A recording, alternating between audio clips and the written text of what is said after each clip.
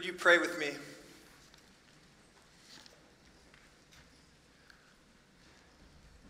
God, as we gather here this morning and examine this passage of Scripture in 1 Samuel, God, I have a very simple prayer. Father, I pray that you would speak to us, that you would transform us, and that you would make the gospel of Jesus Christ ever more clear and ever more precious to us. And it's in his name we pray. Amen. Now, when you see the word obedience on the screen and when you hear it being said, many things might come to mind. Around 9 decades ago, obedience competitions began, not for humans, but for dogs. They began because a standard poodle breeder was sick and tired of people thinking that her dogs were dumb. So in 1933, there was an 8-dog trial competition that was won not by one of her poodles, but by a lab. The following year, she wrote that the judging of dogs in the breed classes is a mystery to many, but a series of tests displaying the dog's brain is something they can actually see. If the dog is obeying, they could figure out what was going on in the dog's mind. A couple years later, this was made an official event, and nearly 9 decades later, there have been hundreds of dogs, thousands of dollars, and many hours spent as part of dog obedience competitions. But I think we would all agree that many of us in this room who own dogs are not too worried about having them in a competition, but we just want them to listen in our homes. And the others in this room, others of us who don't have dogs, are not so concerned that our neighbor's dog goes to a competition, but that they stop barking at 2 a.m. We know that obedience is important for animals, but obedience for animals is one thing, and obedience for people is quite another. Will you, children, obey your parents, or will you not? Will we obey our bosses, or will we not? Will we obey the law, or will we not? And ultimately, the question is, will we obey God, or will we not? In our text today, as we continue our journey through 1 Samuel, we see that what God desires of people is total and complete obedience to him. And I invite you to open up your Bible to 1 Samuel chapter 15. This is page 237 in the Pew Bible in front of you. And as I said, we're continuing our journey through 1 Samuel, and this passage this morning acts as a hinge chapter as we're getting to the end of Saul's reign, and next week we'll see the beginning of David coming on the scene. And I'm going to read the whole chapter for us this morning. Now it's 35 verses for all the people in the room, and maybe especially you kids and students. I want to let you know, when Pastor Nick told me I was preaching this passage, I read it, and I made it about 7 verses in before my mind started to wander. So this is going to take a little bit of brain power to stay focused, but we're going to go through all 35 verses here and then diagnose what they mean for us. This is the Word of God, 1 Samuel chapter 15, starting in verse 1. And Samuel said to Saul, "The Lord sent me to anoint you king over his people Israel. Now therefore listen to the words of the Lord. Thus says the Lord of hosts, I have noted what Amalek did to Israel in opposing them on the way when they came up out of Egypt. Now go and strike Amalek and to devote to destruction all that they have. Do not spare them, but kill both man and woman, child and infant, ox and sheep, camel and donkey." So Saul summoned the people and numbered them in Tilium, 200,000 men on foot, and 10,000 men of Judah. And Saul came to the city of Amalek and lay in wait in the valley. Then Saul said to the Kenites, "Go, depart, go down from among the Amalekites, lest I destroy you with them. For you showed kindness to all the people of Israel when they came up out of Egypt." So the Kenites departed from among the Amalekites, and Saul defeated the Amalekites from Havilah as far as Shur, which is east of Egypt. Verse 8, and he took Agag, the king of the Amalekites, alive, and devoted to destruction all the people with the edge of the sword. But Saul and the people spared Agag and the best of the sheep and of the oxen and of the fattened calves and the lambs and all that was good. It would not utterly destroy them. All that was despised and worthless they devoted to destruction. The word of the Lord came to Samuel. I regret that I have made Saul king, for he has turned back from following me and has not performed my commandments. And Samuel was angry, and he cried out to the Lord all night. And Samuel rose early to meet Saul in the morning, and it was told Samuel, Saul came to Carmel, and behold, he set up a monument for himself, and turned and passed on and went down to Gilgal. And Samuel came to Saul, and Saul said to him, Blessed be you to the Lord. I have performed the commandment of the Lord. And Samuel said, What then is the bleating of the sheep in my ears and the lowing of the oxen that I hear? Saul said, They have brought them from the Amalekites, for the people spared the best of the sheep and of the oxen to sacrifice to the Lord your God, and the rest we have devoted to destruction. Then Samuel said to Saul, Stop. I will tell you what the Lord said to me this night. And he said to him, Speak. Verse 17, And Samuel said, Though you are little in your own eyes, are you not the head of the tribes of Israel? The Lord anointed you king over Israel. And the Lord sent you on a mission and said, Go, devote to destruction the sinners, the Amalekites, and fight against them until they are consumed. Why then did you not obey the voice of the Lord? Why did you pounce on the spoil and do what's evil in the sight of the Lord? And Saul said to Samuel, I have obeyed the voice of the Lord. I have gone on mission on which the Lord sent me. I have brought Agag, the king of Amalek, and I have devoted the Amalekites to destruction. But the people took the spoil and the sheep and the oxen and the best of the things devoted to destruction, to sacrifice to the Lord your God in Gilgal. And Samuel said, Has the Lord as great delight in burnt offerings and sacrifices as in obeying the voice of the Lord? Behold, to obey is better than sacrifice, and to listen than the fat of rams. For rebellion is as the sin of divination, and presumption is as iniquity and idolatry. Because you have rejected the word of the Lord, he has also rejected you from being king. Verse 24, Saul said to Samuel, I have sinned, for I have transgressed the commandment of the Lord and your words, because I feared the people and obeyed their voice. Now therefore, please pardon my sin and return with me, that I may bow down before the Lord. And Samuel said to Saul, I will not return with you, for you have rejected the word of the Lord, and the Lord has rejected you from being king over Israel. As Samuel turned to go away, Saul seized the skirt of his robe, and it tore. And Samuel said to him, The Lord has torn the kingdom of Israel from you this day, and has given it to a neighbor of yours who is better than you. And also the glory of Israel will not lie or have regret, for he is not a man that he should have regret. Then he said, I have sinned, yet honor me now before the elders of my people and before Israel, and return with me, that I may bow before the Lord your God. So Samuel turned after Saul, and Saul bowed before the Lord. Then Samuel said, Bring here to me Agag, the king of the Amalekites. And Agag came to him cheerfully. Agag said, Surely the bitterness of death is past. And Samuel said, As your sword has made women childless, so shall your mother be childless among the women. And Samuel hacked Agag to pieces before the Lord in Gilgal. Then Samuel went to Ramah, and Saul went up to his house in Gibeah of Saul. And Samuel did not see Saul again until the day of his death, but Samuel grieved over Saul, and the Lord regretted that he had made Saul king over Israel. This is the word of the Lord.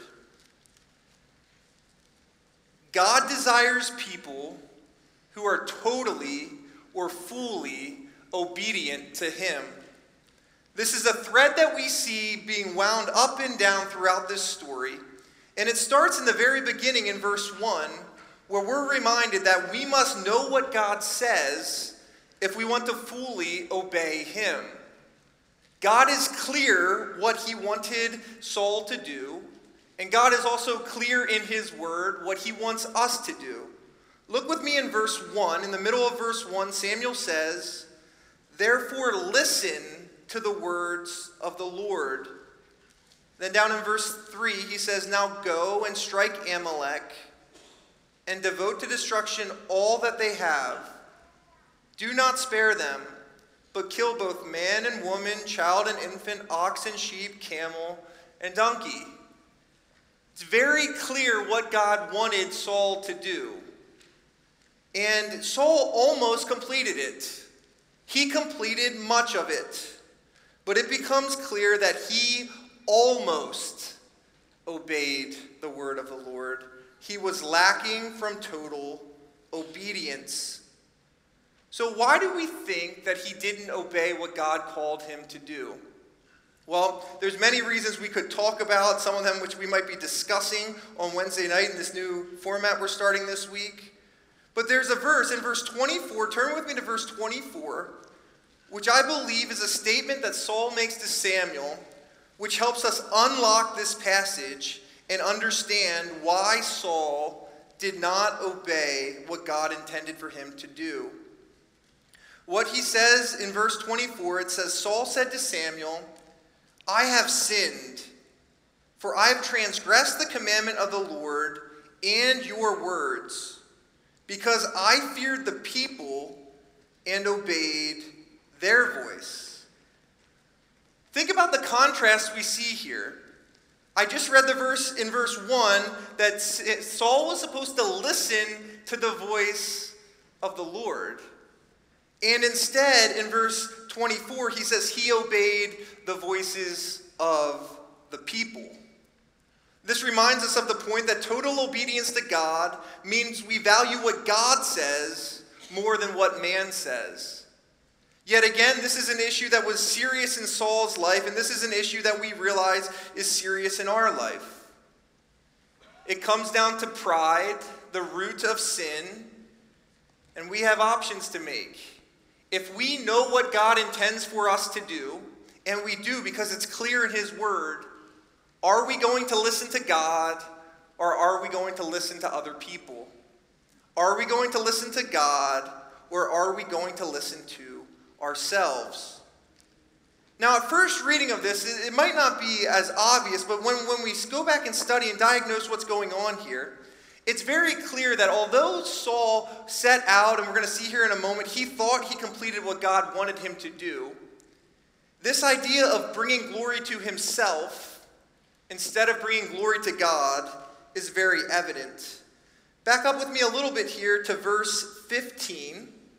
Actually, verse 12, I'm sorry. And we see in the middle of verse 12, it says, "And Samuel rose early to meet Saul in the morning, and it was told Samuel, Saul came to Carmel, and behold, he set up a monument for himself, and turned and passed on and went down to Gilgal." Now it's fascinating here that what Saul did is not that he set up a monument. When we read the Old Testament, if you read through the whole Old Testament, you'll see it's common for people to set up monuments. Usually the people of God, when they had a victory, in order to give praise to God, they would set up a monument or an altar in order to give praise to God. We saw earlier in this book where this happened several weeks ago in a sermon. But here, Saul is not setting up a monument to bring glory to God. It's very clear here in the text that he set up a monument for himself. Saul was seeking the approval of man more than he was seeking the approval of God. And this is where I think most of us, and I could say all of us, we find ourselves many times. I mean, think about a few of these scenarios. We know that God's word says it is a sin to gossip. Yet our coworker walks into our office, asks what our opinion is of someone that we know, and we have an option. Are we going to do what God's word says to do, or are we going to try to please people? We know that God's word says we're supposed to be people of integrity, people of honesty. Yet students in the room, or even adults in this room, we know there's lots of times where we can lie about our work that we have done. We can advertise our business falsely to make us look better. And are we going to do what God wants us to do, or are we going to do what people want us to do?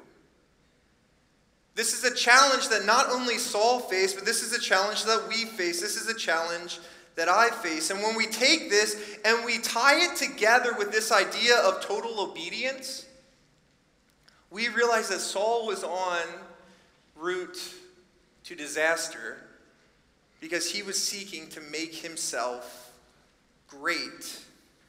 Now, tied in here with trying to please other people, which I know I struggle with, many of us struggle with, tied in with the idea here of trying to completely obey what God called us to do, we see here that Saul was using the mask of religious activity to try to make an excuse for what he was doing. I mean, look with me at verse 13. We see three steps happen here in verse 13, 14, and 15. Verse 13 says, "And Samuel came to Saul, and Saul said to him, 'Blessed be you to the Lord. I have performed the commandment of the Lord.'" First thing we see here is that sin has a way of blinding us. Saul thought he completed what God wanted him to do. I wonder how many times in our lives we think we're doing what God wants us to do, but really we are blinded by the sin that we are living in. The second step we see here in verse 14. So Saul comes, he says, "I did it. I completed the commandment." In verse 14, and Samuel says, "What then is the bleating of the sheep in my ears, or the lowing of the oxen that I hear?" I mean, it's kind of comical, right? Saul comes and he says, "I did it. I completed it." And Samuel's like, "I hear a sheep." What is that huge ox right there? That was supposed to be destroyed. And we realize the situation is no longer straight, but it is crooked. And then we see Saul's excuse, verse 15. Saul said, "They have brought them from the Amalekites, for the people spared the best of the sheep and of the oxen." Why? "To sacrifice to the Lord your God, and the rest we have devoted to destruction." We are reminded in verse 15 that obedience is better than fake religious activity. Saul was trying to check a box that he knew the Jewish people, God's chosen people, the Israelites, they sacrificed to God continually. And he was seeking to check that box and to sacrifice to God. But in the midst of his journey, he forgot that what God desired of him was not sacrifice, but was obedience. Now, these fake religious activities, this is the act of following through with a religious activity, but where your heart is not tied in with it, right? We understand this in a religious way because we could use many examples of what this looks like in the church. But we know what this looks like to go through ritual in order just to check a box, just to get by. I mean, you could have went to many graduation ceremonies that happened at many high schools around here, and you'd see very many siblings of the graduates who were sitting there with looks on their face, not because they wanted to be there, but because it was a ritual they must attend. Some of you are going to be going to family functions this summer, and they're going to be outside, and you're purposely going to take sunglasses, not because it's sunny, but because you're hoping to get some sleep in the middle of the family function. Check the box, and don't blame Pastor Kyle for giving the idea to your students. But this was not just any ritual. This was sacrifice to the God of the universe. And we are reminded here in this text that God takes the worship of himself very, very serious. And he desires his people to be obedient. This is why in verse 22, one of the most famous verses in this book, Samuel says to Saul, "Has the Lord as great delight in burnt offerings and sacrifices as in obeying the voice of the Lord? Behold, to obey is better than sacrifice, and to listen is better than the fat of rams." This idea of fake religious activity is so important to God that at the end of this section in verse 23, it says that God has rejected Saul from being king. Talk about a plan that did not go as Saul wanted. He had an option to obey God. He chose to listen to the people rather than listening to God himself.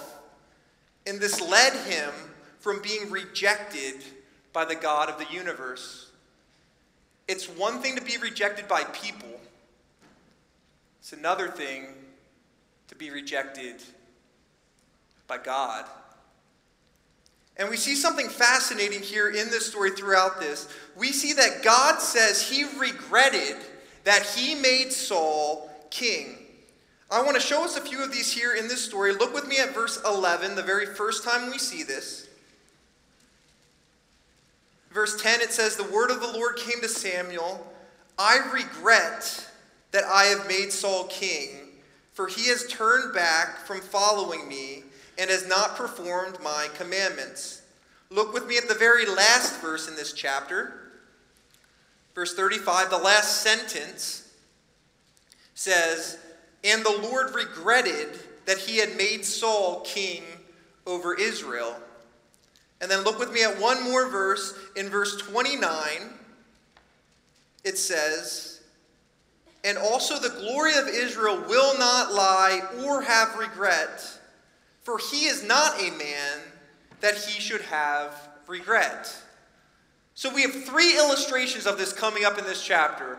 I have regretted making him king. I have regretted making him king. And the glory of the Lord, the glory of Israel, God himself, will not have regret. So what is going on here in the midst of this fake religious activity?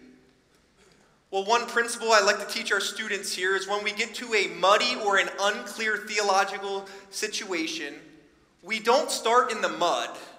First, we start in the clear and we work into the mud. So what do we know about God?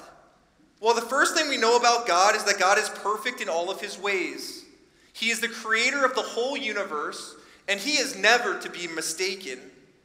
His plans and his foresight are perfect. We also know in Numbers 23:19, which is indirectly quoted here in verse 29, it says, "God is not man that he should lie, or a son of man that he should change his mind." So we know this is who God is. So then now we have to move into what is unclear. Then why did God say that he regrets making Saul king? Why did he say a second time that he regrets making Saul king over Israel? Well, when we think about this, we realize that in the Bible, especially in the Old Testament, there's a theological term we use called anthropomorphism, which is when we give forms and characteristics of people and we give them to God so that we can better understand his heart. Sometimes we give human feelings to God so that we can better understand what is going on in the passage. God was not mistaken by what Saul is doing. God is sovereign over all things. What is going on here is God is so grieved by the sin of the king of his people that he regrets making Saul king. One theologian writes, verse 11 does not intend to suggest that God is fickle of purpose, but his sorrow of sin. It does not depict God being flustered over lack of foresight, but God being grieved over Saul's lack of obedience. Being a regret of God. This isn't the first time we see this in the Old Testament. We're reminded, if we were to back up to Genesis chapter 6, if you were part of our church several years ago, Pastor Nick preached a sermon on Genesis chapter 6, where it says in Genesis chapter 6, verse 5, "The Lord saw the wickedness of man was great in the earth, and that every intention of the thoughts of his heart was only evil continually. And the Lord regretted that he had made man on the earth, and it grieved him to his heart. We are reminded this morning, in the middle of 1 Samuel chapter 15, that God takes sin serious. You might not take sin serious, but God takes sin serious. So serious that he removed Saul from being king. So the story ends here. We're reminded that God really does get what he wants. We're reminded in verse 32 that even though Saul killed most of the people, that God made sure that his command was fulfilled. He brings King Agag before him, and the king comes in verse 32, says, "Surely the bitterness of death is past." He was hoping he was going to be okay. And Samuel said, as your sword has made many women childless, so shall your mother be childless among women. And Samuel hacked Agag to pieces before the Lord in Gilgal. We're reminded here, as I just said, that God gets what he wants. We serve a God who is holy, who is perfect, whose character is blameless, and because of that, he must make account for sin. So where does that leave Saul? And not only that, but where does that leave us as a church family, as here in a few moments we're going to take the Lord's Supper together? And we're reminded that the same God who took Saul's sin seriously is the same God who takes our sin seriously. That we might think we are getting away with sin, but our sin grieves the heart of God. Some of us here, as we think about this idea of being totally obedient to God, no one has to tell us how disobedient we actually are. We know that we are disobedient to God. And this is why, as we come to the table this morning, we're thankful that there was one who was fully obedient, and his name is Jesus. Think with me for a moment of a scenario that very likely could be yours, maybe even tonight, or maybe it was several years ago when you had children in your house who were younger, where it's a summer night, the weather hopefully will be good, we're due for some good weather around here, and it's time to put your children to bed. And your son says to you, "But Daddy, can you just read me a book?" You're thinking, well, reading's a good thing, I'll read you a book. He says, "But Daddy, can you read me?" And the book that he puts on your lap is a children's Bible. And now you're thinking, okay, I'll read the Bible to you. And as the pages of this Bible get opened, it's an illustrated children's Bible, and you get to the beginning, page number 1, and you see Adam and Eve. The child says, "Daddy, what did these people do?" And the dad says, "Son, these people, they disobeyed what God wanted them to do." Turn to page number 2. "Oh, Daddy, are these Adam and Eve's kids?" "Yeah, one of them killed the other one." "Well, Daddy, at least I didn't kill my brother." Turn a few more pages. "Okay, Abraham. Daddy, who's Abraham?" "Abraham's someone who's really important in the Bible, but he was a liar." "What about David?" "He committed adultery." "What about Moses?" "He was a good guy." "Oh, wait, he killed someone." "What about the Israelites, the people of God?" And the dad explains to his child, God's people in the Old Testament again and again and again turned away from the Father. So, Daddy, who is good in this book? Who is the obedient one? And the father explains, "Child, there's only one who is obedient. There is only one who is fully obedient to the Father. He's the sacrifice of sin, the Savior of the world, and his name is Jesus Christ." We're reminded this morning, as we think of this idea that God desires people totally obedient to him, how lacking our lives are on our own. We know how disobedient we are. And this morning we joyfully celebrate that there is one who was obedient, the Savior of the world, who chose to die on a cross and rise again to pay for the punishment of your sins and for mine. Think with me for a second as we close. Jesus is in the garden shortly before he's executed, and he's praying to the Father.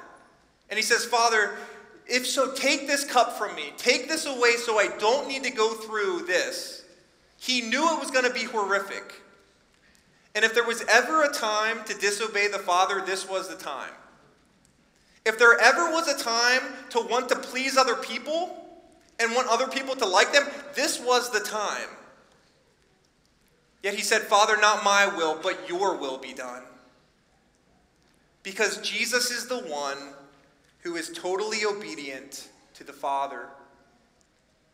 So as we close this morning, I want to put him before you and ask, have you accepted Jesus as the totally obedient sacrifice for your sins? God desires people who are totally obedient to him.